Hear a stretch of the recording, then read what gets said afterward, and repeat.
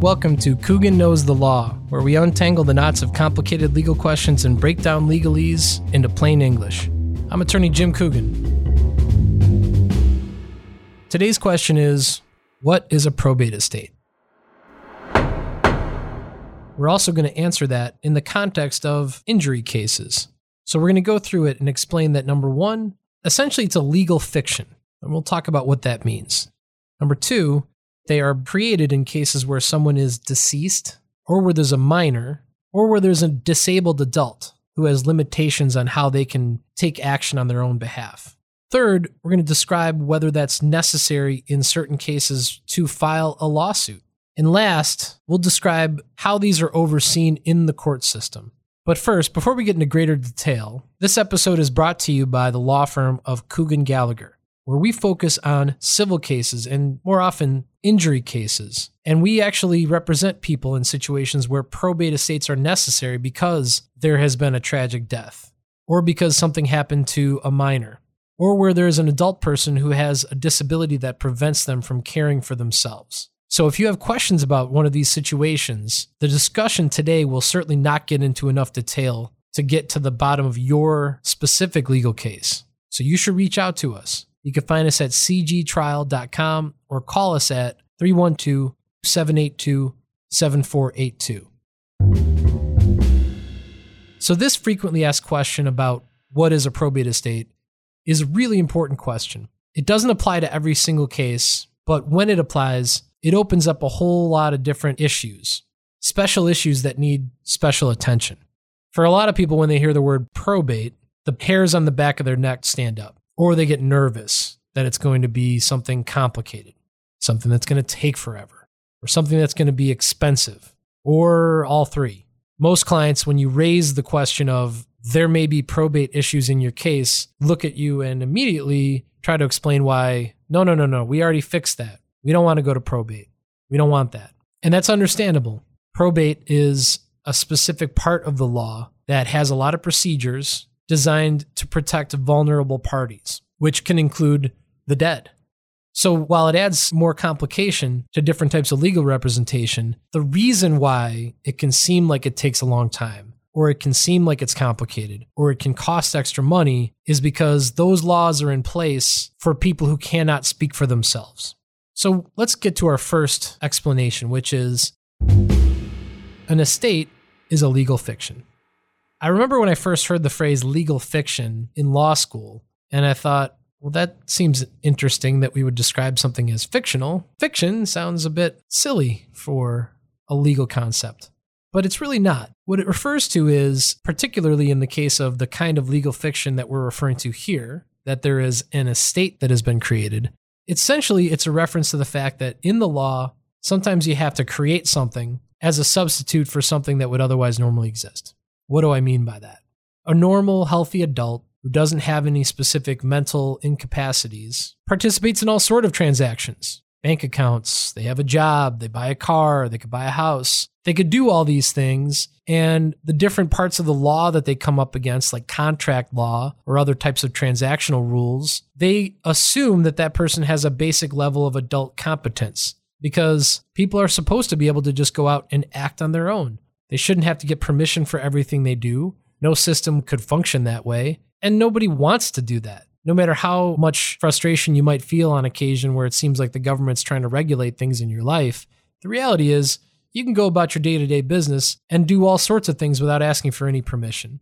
And then there's maybe some guardrails, like don't drive over 45 miles an hour through a school zone, or stop when the light says stop, and pay your bills and pay your mortgage and pay your taxes. And most of the time, the government will stay out of your hair because there's an assumption that as an adult, you're responsible for your actions. And if you do something, there's consequences for whether you do that thing right. There's consequences if you do that thing wrong. But for those who don't have the luxury of being a competent adult, minors, they don't get the same treatment. Adults that have been declared disabled for specific purposes also do not have the same freedom to act, both for good reason. Minors don't really appreciate the consequences of things that they do just yet, or at least that's the decision we've made as a society. And as a disabled adult, if they're limited in their ability to appreciate the consequences of what they're doing, we'd rather they not get into all sorts of trouble, say entering into legal binding transactions, sending money all across the globe that they don't really understand where it's going or why, and suddenly now they've hurt themselves. So the law steps in and says, you're not going to be treated the same way. You may be able to take some of those actions, but there's going to be some special rules in place. So estates are created when a disabled adult or when a minor needs to be involved as a party to a lawsuit. And the same is true for someone who has died. Because of course, once they're deceased, they're certainly not taking any actions anymore. This is why people write a will or a trust to speak after they have died. Certainly, once they've died, if they died in a way that they were accusing someone else of being negligent in causing their death, they really can't take any actions. They can't hire an attorney. They're dead. They can't agree or disagree with the strategy or decisions that are critical in the course of that case because, again, they're dead. So in those situations, it's another place where we have a legal fiction and we create an estate for that person. So we've kind of touched on this, but let's move to number 2. This specific legal fiction of creating an estate is for the deceased, for minors, and for disabled adults. Because the law is essentially already said they can't act on their own, but someone can act on their behalf. So when these estates are created on behalf of one of those special types of parties and they're participating in a lawsuit, someone is appointed to act on behalf of that estate. That person could be a guardian, it could be a special administrator, could be a spouse, a widow, or a widower. But in those situations, the law recognizes 2 different things. One, that party is not in a position to take those actions and make those decisions. And 2, somebody's going to have to do it. We create these estates, these legal fictions, because the rights shouldn't just disappear just because the person is not in a position to take action on their own behalf. And that's why there will be court supervision of some of this. But we'll get to that in just a second. Let's get to number 3, which is where these are necessary for someone to file a lawsuit. And here we're going to get very specific. In a death, Illinois and many other states recognize that there's really 2 things that have happened. One, the family that's left behind, the spouse, children, parents, next of kin, have suffered a loss when there's a wrongful death. And at Coogan Gallagher, we represent people in cases where we are alleging wrongful death. It's not murder. It's not a criminal case. It's a civil claim that the death should not have happened because of negligence or something else short of the sort of intention that you have in a criminal case. In those situations, not only have those family members lost something, they lost their loved one. They suffered. They grieve. They're feeling the sort of sorrow that goes along with losing a very close, loved family member or spouse. But there's another thing that's going on, which is that deceased person may have suffered a great deal before they died. And until we created something that we call the Survival Act, imagine this perverse scenario. Back in the days before automobiles, if someone were to be run over by a horse and carriage walking along the road, the person who hit them, the driver of that horse and carriage, legally would be better off if they died than if they survived. Why? Well, if they're dead, they can't file a lawsuit. They can't come back and say, wait a minute, you were not steering those horses correctly. You caused me to be injured. But if that person lives, well, then they can file a lawsuit. That doesn't make any sense. It certainly doesn't make any sense that the person who caused the injury would be off the hook if the victim is dead. So that's what this law says. It says that if someone gets injured as a result of another person's negligence, that the pain that they go through between the time of that injury and the time that they've died, that doesn't just evaporate, because that wouldn't be fair. It wouldn't be just. It would basically create an incentive to hope for someone to die so you wouldn't have to be responsible for what happened. So that's the 2 types of cases where if there is a death, an estate must be opened because that family needs to take action on behalf of that deceased person.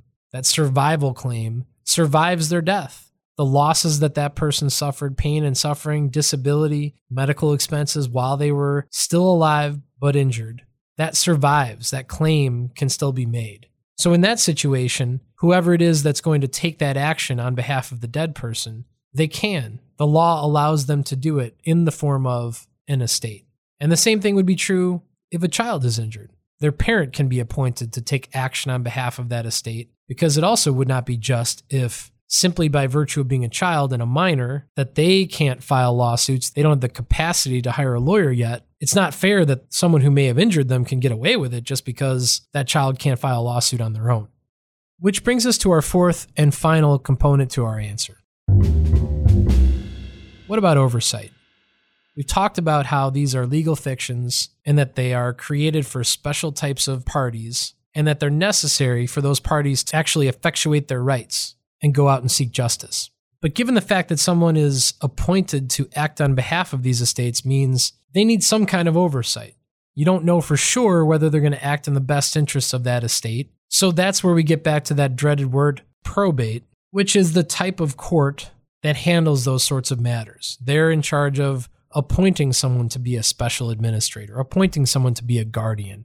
And there's paperwork that goes along with that. The whole purpose is to give the judge a perspective, to get some information, to know who that person is, and then that person has to report back to that judge and give that judge information about, well, I had some leeway, I acted on behalf of the estate, here's what I did. And those actions have to be within certain bounds and certain rules for the judge to therefore turn around and approve that and say, okay, you had a special role here and you did this, this, and this, and yes, that's fine. And we're going to just sort of check your work a little bit, but if it's okay, we'll approve of it. And then at some point that transaction can be closed. And eventually that estate might even be closed once the purposes that it was created for have been satisfied. Which brings us to our closing argument. So today we talked about probate estates. Even though it's a dreaded term and a lot of people get anxious when they hear the word probate, I think it's clear that they are necessary things, these probate estates. And at the end of the day, what they do is they give people a vehicle to go find justice.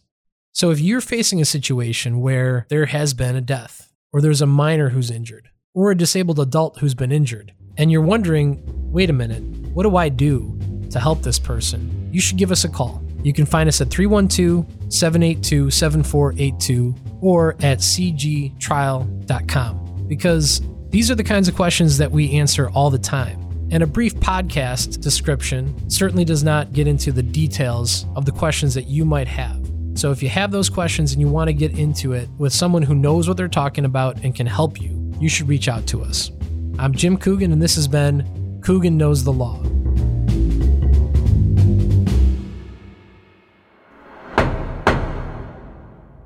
This episode has been produced by Ear 4 Audio. That's Ear, the number 4, Audio. Helpful, friendly folks who know all about podcasting and production. So if you have questions for them, check them out.